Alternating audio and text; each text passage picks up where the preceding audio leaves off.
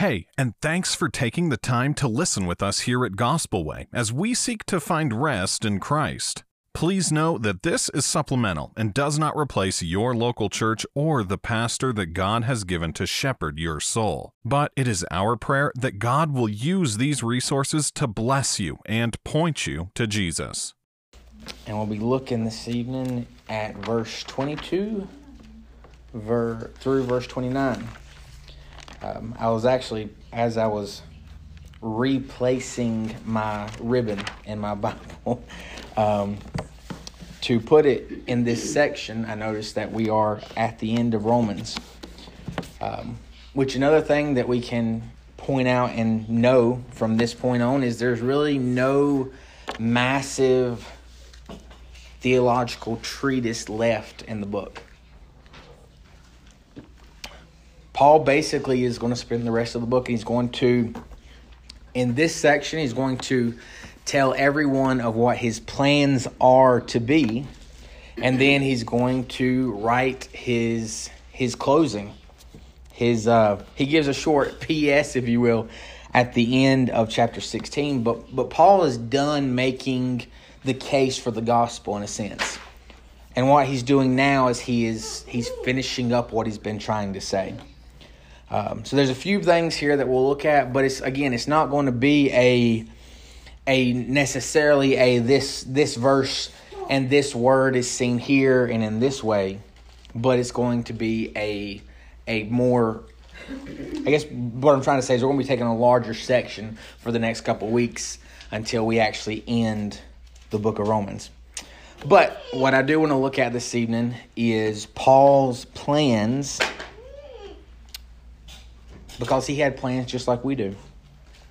He made plans, he spent time planning, but in all of his plans, Paul submitted to God's plan.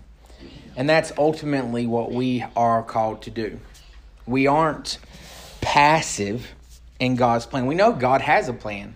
We can look around and understand that God has planned out specific things, and God has given us specific instructions.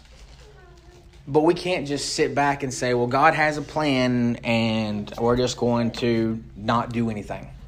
Because that's not what God intended on, nor is it what we see in Scripture. And that's, again, in essence, what we'll be looking at is principles that we can see from Paul's speaking to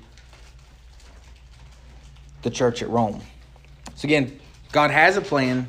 We're not passive participants.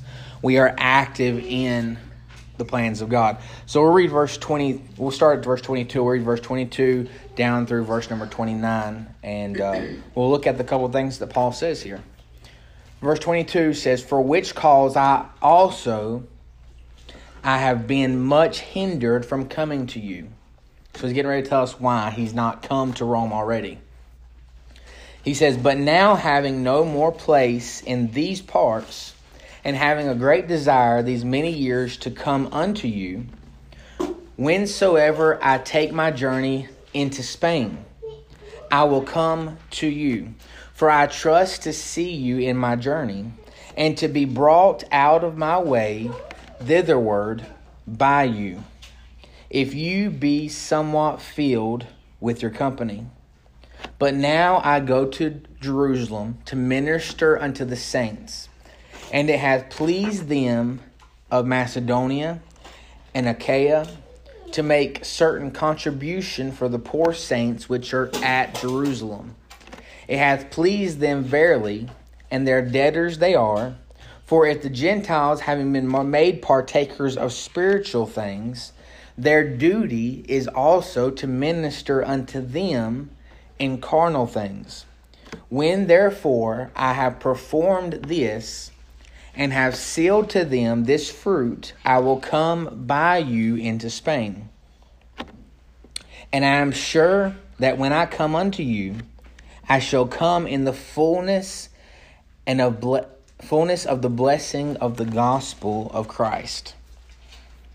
So Paul is in essence explaining to the church here. He's got done writing what he's written. He's addressed theology. He's addressed the state of sin. He's addressed practically how we're to live our lives as well as other things. But Paul is telling them now that his plans are to come to Rome. He's saying, I'm coming to see you. So tonight I want to look at Paul's plan in verse 22 through 24. Paul's planning in verse 25 through 27, because it's difficult to have a plan without planning. And Paul's submission to God's plan in verse 28 through 29. There was a man that lived back in the 16, 17, 1800s. I'm not positive of exactly when he was born and when he died, but his name was William Carey. And he's known as the father of modern missions. So the missions movement that we know of today, where there are people trying to go into lands that have never heard of the gospel, this movement is looked back on and seen as being started or being fueled by William Carey. There's men that we can think of in a little bit more modern history that actually came from the United States, like Adoniram Judson. And there's some that we know of because they were termed to be explorers in their mission work, like David Livingstone. But all of this was kind of stirred up by this man named William Carey. William Carey's motto for his life, what he said that he lived by, was this phrase, and some of us may have heard it before, but he said, expect great things from God and attempt great things for God. In the day that William Carey lived, the main theology was what we now know as a form of hyper-Calvinism. John Gill, and as well as some others, they had the idea that if God was going to do what he was going to do, then they just needed to stand back and let him do it. There was actually a man that came to William Carey when he was going around and trying to gather up some funds to go to Asia. There was an older man in a church that he'd been the pastor there for years, and he made the statement to William Carey. He said, if God desires to save the heathen, then he'll save the heathen. You don't need to go anywhere or do anything. If God wants to do it, he'll do it. To William Carey's response to this man, he said, how do you not know, or how can you not believe that maybe God is desiring to win the heathen through me? And in essence, these people's theology wasn't that different, but it was the way that it played out in their life. William Carey, what actually, and I know I've mentioned this before, but what prompted William Carey's work, it was seeing God as being in control, because he read in Revelation where there were many tribes and tongues and nations, and he felt compelled to go. And whenever he was asked why, he said, God has people in these other countries, and we have to go get them. He saw the plan of God, and he submitted himself to God's plan. But in that same sense, William Carey just didn't submit to God's plan of winning people in other countries and sit back and not do anything about it. He expected God to do great things. He expected God to save a people through the gospel. But not only did he expect it, he attempted to take the gospel to them. And that's exactly what he did. And from that movement that William Carey started, we find people going out and leaving their homes and going other places and spending time even where they live in their own lives and trying to give the gospel out to other people. That's basically what we did yesterday. We spent time and money and a bunch of candy to give the gospel out to people. And we could sit back like John Gill and some others, and nothing against, there's if you want to talk to me about all that, I'll talk to you about it later, but there's an issue and different things that happen. But Thomas Boston, who was against that form of John Gill's theology, said that he was placed by God in there to do other things. And again, this is another discussion that we can have for another day. But my point being is, we could say, yes, God will save Rowan County if God wants to save Rowan County. But our responsibility in that, in knowing that God does desire to bring people to himself through the gospel, is to take the gospel to people. That's our responsibility. We're not passive in the work of God. We're not just sitting back and allowing God to work, but we are trying to do the things that we can do in our own lives and our own individual responsibilities and corporately as a church to get the gospel to people around us. And we all know that we cannot force people to come to God. We cannot get people in a building and force them to come to an altar. We can't force things out of people. But God has positioned and planned to save people, and He's allowed us to be the means. And that's what I was referring to as that first part of what we read tonight. God has designed there to be means in which stuff happens. Paul says in Corinthians, he says that God had chosen through the foolishness of preaching to confound the wise. God could have spread the gospel through any means that He wanted to. He could have had angels flying around telling people the gospel. He could have donkeys talking, speaking the gospel. He could have done it in whatever way He wanted to. But God has chosen to spread the gospel through the proclamation of His people. Through our lives and through our speaking to people and through our handing out literature, whatever it may be, God has chosen this is the way that I'm bringing people to myself. And we're to be active in that. And that's basically what Paul is telling the Romans here. He doesn't say all of what I just said, but what he says is, I'm coming to bring the gospel to you, and I'm coming to bring the gospel to Spain. That's my plan. I'm not sitting back hoping that it's going to come by itself, but Paul is planning to come to Rome and to go on through Rome to Spain. And in that same sense of what Paul is planning, he didn't sit there, and again, I know this may be a little off course, but Paul didn't sit there and pray, well, God, if it's your will, where do you want me to go? He saw the need, and he went. That's what Paul does his whole life. He sees needs, and he does whatever he can do to supply those needs and submits himself to God's plan in doing that. And then that's in essence what we're called to do. The Bible says, whatever you find to do with your hands, do it with all your might. And then in another place it says, whatever you do, do all to the glory of God.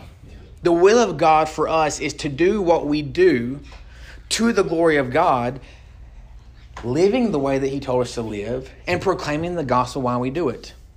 And again, that was, at least in my own life, that was the misconception that I had when I was younger about the will of God. It was like, well, I've got to pray and pray and pray and read my Bible and read my Bible and read my Bible, and hopefully God will tell me what he wants me to do. But I found out that he already had. What he wanted me to do was what I was doing. But he wanted me to live a certain way and to take the gospel to people in what I was doing. So my job as a sales manager is no different than someone who is been called to be a missionary to a foreign place, because that's where God has placed me. That's what God has me doing right now. I'm proclaiming the gospel in that way, and God is glorified. Now, at the end of the day, God is working through those means. So this isn't necessarily, even in talking about William Carey, it's not a call to say, hey, we better go to a foreign field. The call is, do what we do, but do it for God. Yes. So as we kind of move on to Paul's planning, so I understand his plan was to go to Spain. But did he ever get there? I can't answer that question for you. But as I was studying and reading through this, I did find out that Clement of Rome, who was the pastor that was in Rome in 96 AD, said that Paul made it to the western places of the empire. Whether by western places Clement meant Rome or whether he meant Spain, we don't know. But the indication of some of the historians that I read after said that some said Paul never made it to Spain, that he went to Rome, that he was there for however many years, and that he was beheaded. There are others that say that he went to Rome, that he was released for a time, he went to Spain, and then on his way back, he was imprisoned again in Rome. Again, which one of these happened, I don't know, but God knows. And the point being is that while Paul may not have ever reached Spain, we know and can be assured of that the gospel reached Spain through the words of Paul, because it reached Rome through the words of Paul. So we have Paul's plan. His plan was to get to Spain and to go through Rome on his way. So what can we see about Paul's planning? And this is 25 through 27. And it's really, like I said, there's no deep theological thoughts to pull from here, but we can see what Paul's plans were, what he had in mind. He said in verse 25, "But now I go to Jerusalem to minister unto the saints." So he said, right now, I'm not coming to Rome. I want to come to Rome. There's things that have hindered me from coming to Rome, he says in verse number 22. And this is what has hindered him. He has to go to Jerusalem first. What was he doing in Jerusalem? It tells us in verse 26. He said, "It had pleased them of Macedonia and of Achaia to make certain contributions to the poor saints at Rome, or for the poor saints which are at Jerusalem. It hath pleased them verily, and they are debtors, and their debtors they are.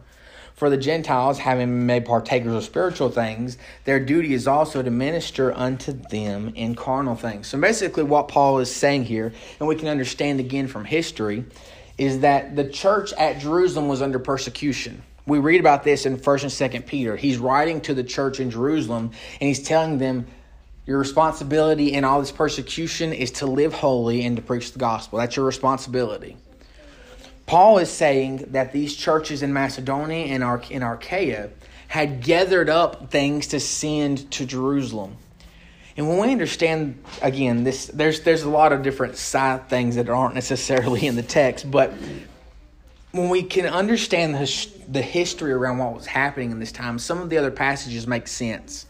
Where John says, if you see your brother naked and you don't clothe him, or you see him in need of food and you don't give him, how dwelleth the love of God in you? Or James says that if you see your brother who is naked or who is hungry and you don't take what you have to him, then how good is your faith? He basically says your faith is worth nothing to that person because it's not being displayed to that person. But in Paul's planning, what he's saying is, he says, I'm going to Jerusalem first because they're under persecution. And that's what these other authors were talking about. They're saying, in this aspect, if you're not willing to go this direction and help out this group of people, then how is the love of God being displayed in you? How is faith being displayed out of you? What was happening in this period of time was Jerusalem was under persecution. They were lacking in food. They were lacking in clothing. They were lacking in a lot of things. And the Gentiles of the region had gotten together with Paul and said, we need to send stuff to them. And for better or for worse, when we read in 1st and 2nd Corinthians where Paul talks about giving and about things being pressed down and running over, Paul wasn't necessarily talking about tithes and offerings to the church. What Paul was talking about specifically in that area of Scripture was what was happening in Jerusalem. Whenever he said that I desire a gift, not that I can use it, but that it is fruit that abounds to your account. Again, Paul wasn't talking about giving to our favorite TV evangelist or the tithes and offerings that we bring to the church. But what Paul was talking about was those who were giving to those in need that were in the church. Those other people that were in Jerusalem that needed things, Paul was not only saying you gave out of your necessity, you gave out of what you didn't have to these other people who needed it. But what Paul was saying is that they were debtors to do that. Paul wasn't just saying if you want to do this, you can. But in essence, what Paul was saying here in verse number 26 and 27 is that the gospel came to them from the Jewish people. And that was a spiritual thing. And because they couldn't send the gospel back to the Jews, what Paul was saying is it was their responsibility to minister them in carnal means. What he was saying is their responsibility to send them that food and send them those things that they needed because the gospel had come to them from the Jewish people. And he said that they saw this. So Paul's plan in all of what he's writing to this church at Rome is that he was first going to go to Jerusalem. Not only was he going to go to Jerusalem, but he was going to take the things from the Gentiles to the Jews there that needed it. That was his plan. He said, I'm going to come to you at Rome, but first I've got to take this stuff that I've gotten from Macedonia and from Achaia, and I've got to take it to these people in Jerusalem. And if we go over to the book of Acts, which we won't tonight, but we know what happens to Paul in Jerusalem. It wasn't good. We can kind of stretch out and look through Paul's life if we read the book of Acts, but he heads down to there with all of what he had gathered up. And there's a prophet that comes to him, and he binds him with his belt. And he says, well, how I'm binding you now is how you will be bound if you go to Jerusalem. He's saying, if you go down there, you're not going to leave the way you want to leave. So Paul's plan again was to go. But was Paul out of the will of God for continuing to go down there, even though he knew that he would be persecuted? And I don't believe so. Again, speaking to what we talked about earlier in this, about what the will of God is, I don't believe Paul was going against the will of God, knowing that something bad was going to happen in his mission to do these things for the church of Jerusalem. What we can see from that story in the book of Acts is that Paul's heart was such that he was willing to give of himself his own freedom to take what the other Gentiles in Asia had been willing to give of themselves to help the church at Rome. Paul, in essence, had the same mindset that these other Gentiles had that were sending goods to Jerusalem because he needed to take it to them. We know, again, from the story in the book of Acts, Paul gets there. He actually shaves his head. He goes through a period of Jewish cleansing because he doesn't want to offend the Jewish people when he gets there. He does all of that. He gets the stuff down to Jerusalem, basically drops it all off, and he is caught up by a group of people who do not like him at all. Even though he had went there trying not to offend them, he gets called out into an arena and he's almost killed. But the Roman authorities come by and say, "Look, you've got to stop all of this. You've all getting out of hand, and all this has got to stop." And what Paul does then is he appeals to his Roman citizenship. He's like, "You can't let them take me because I'm a Roman citizen." We know as things go further along, he gets to Agrippa, and Agrippa even says, we could have let him go if he hadn't appealed higher to Caesar. But even in Paul's mind, we can obviously understand that Paul was trying to get to Rome, and he figured, hey, what better way to get to Rome than for Rome to pay for it? But in all of this, we can see Paul's planning. Again, not trying to get too off track here, but Paul, again, he wasn't just throwing his hands up and waiting for God to move.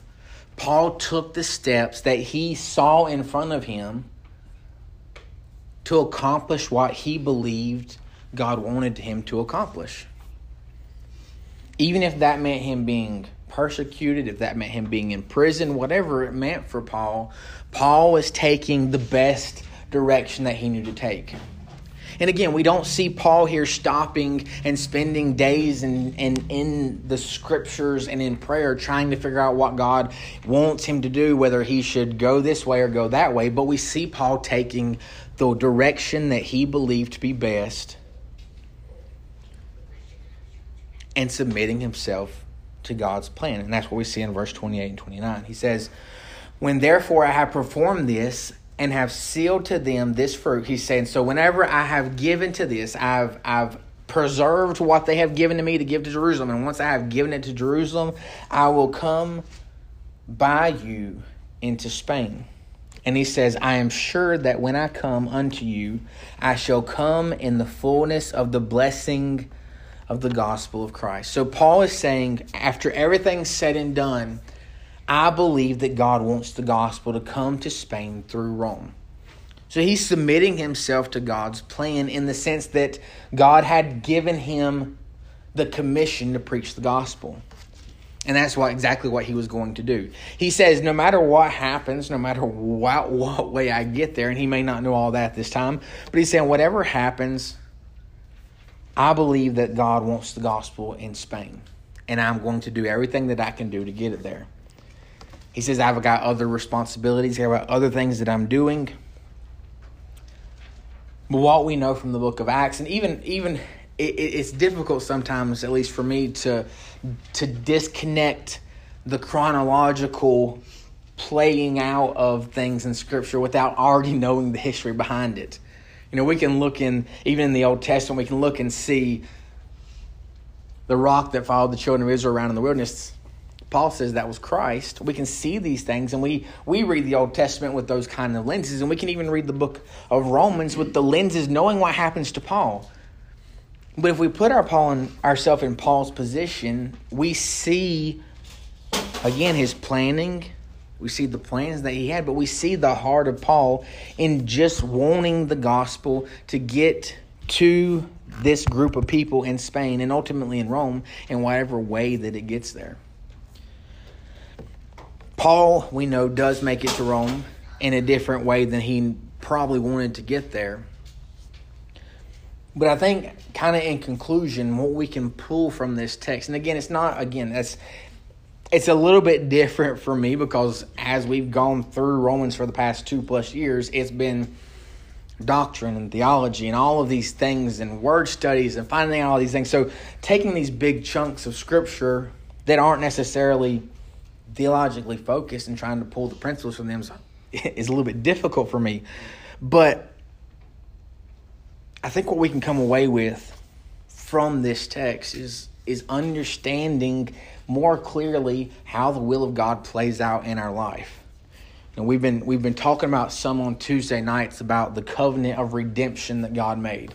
And even on Sunday mornings, it's alluded to that God made the plan. He made a covenant with himself. And in Scripture, we know that there are those covenants that God made, but the covenant that we see that what the Reformers and some Puritans called the Pactum Salutis, it was the supreme covenant, is they call it the covenant of redemption.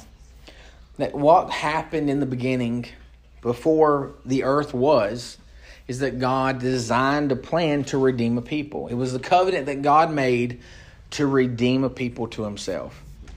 So we've got that overarching umbrella, so to speak, of a covenant. And everything that happens within that happens in different ways. And we see it played out in different areas. But the will of God ultimately, and I promise I'm going somewhere with this, the will of God ultimately is to save people. And we've seen that even in more recent chapters, that the desire that God has and the way that he shows himself and the way that he gets the most glory out of our lives is whenever the gospel goes out and people are brought to himself. Whenever he can show mercy to people, that is how God gets the glory for himself. He gets glory out of mercy, not out of showing himself as wrathful and mighty, but he gets the most glory out of showing mercy.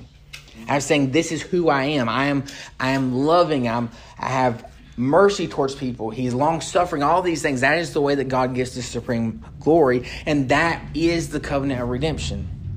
So God is getting the most glory out of this overarching covenant. But all of what happens in here, we are, in a sense, actors in. We can know and we can be assured of that God is going to use our lives to bring people to him. Whether he brings one person to him, whether he brings 100,000 people to him through our life, that's not up to us. But we ought to live our life in such a way that we are attempting to do, like William Carey said, attempting to do these great things for God. I should live my life in such a way that every day that I go to work, I expect someone to come to me, or I expect a conversation to come up where I can give the gospel. When I go out to Walmart or to a restaurant or wherever else I may go during the day, I should go those places with the thought in the back of my mind, expecting the opportunity to give the gospel. I should be expecting that. I should be prepared to do that. But even in expecting that and being prepared to do that, part of what we can see from Paul's life is we have to be willing to put our hand in it a little bit, to actually attempt to do those things. One of the things that I will never forget was a conversation that Brother Charles had with someone a few years ago, that they were talking about praying, and he said, well, sometimes we got to put a little feet to our prayers. And in a sense, we're not helping God do things. God doesn't need us. Right. But we are active participants. And I want to emphasize the word participant because that's who we are. We are active in what is happening in this covenant that God has made with himself and said, I am going to do this. We are active participants. God has given us the privilege to be part of the way that he has decided to do these things. Yes. And in all of that, and that's ultimately, again, that's where Paul saw himself. He saw himself as a minister of the gospel. He said, this is who I am. This is everything that I do in my life, whether I'm making tents or I'm bringing goods to Jerusalem. Everything that I'm doing with the purpose to get the gospel out. And we're not making that, we're not, in saying all that, I don't want to convey the idea that we're making our lives an ends to a means.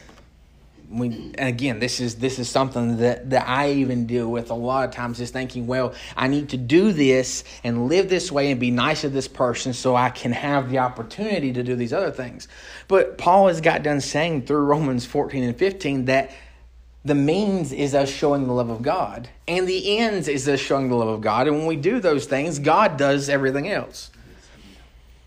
So to kind of conclude everything, I know it was a little bit scattered, and it was a little bit, I don't know, grasping is the right word, but as we live our lives, what we're called to do is to live like we live, to live in a way that shows the love of God, to live in a way that shows a preparation and an expectance to be able to do these great things from God. But in all of that, we are still finding those places. It may be a conversation that I have with someone tomorrow where I can find that place to insert the gospel. It may be a festival that a nearby town has that we can find places to insert ourselves in to get people the gospel. And that's what Paul was doing. That's what Paul. If we're going to pull any principle from this text, is to expect God to do things to us and find places where we can input ourselves, where we can participate. I am not, by any stretch of the imagination, I am not good at any kind of sport. I am a failure at every sport imaginable. Even golf, I wasn't good at. And that doesn't even take any coordination. You're just hitting a ball across places, and you're not even competing with someone face to face. But in all of those different things, as I grew up, I found the areas where I could participate in those sports. I wasn't a good pitcher. I couldn't hit the ball half the time. But I was able to find places where I could be a part of the team. I could participate with the team. Typically that meant left outfield in baseball, or it meant being the guy who just runs around and is the extra person on the basketball court. Whatever it may be, there were areas where I could participate. And in that same way, that's Paul's, in essence, Paul's life, Paul's principle, what we can pull from the text here is that we can find those areas where we can participate. We may not be the next William Carey. We may not be the next Billy Graham. We may not be the next D.L. Moody. Whatever person we can think of, that may not be us. But it wasn't supposed to be us. What we're called to do is to fit ourselves in as participants in the plan of God wherever we can find ourselves a place. And that's what Paul did. He found a place where he could take stuff to Jerusalem, so he did. He found a way to get to Rome, so he did. Everywhere that Paul went, everything that Paul did, he found ways to do it.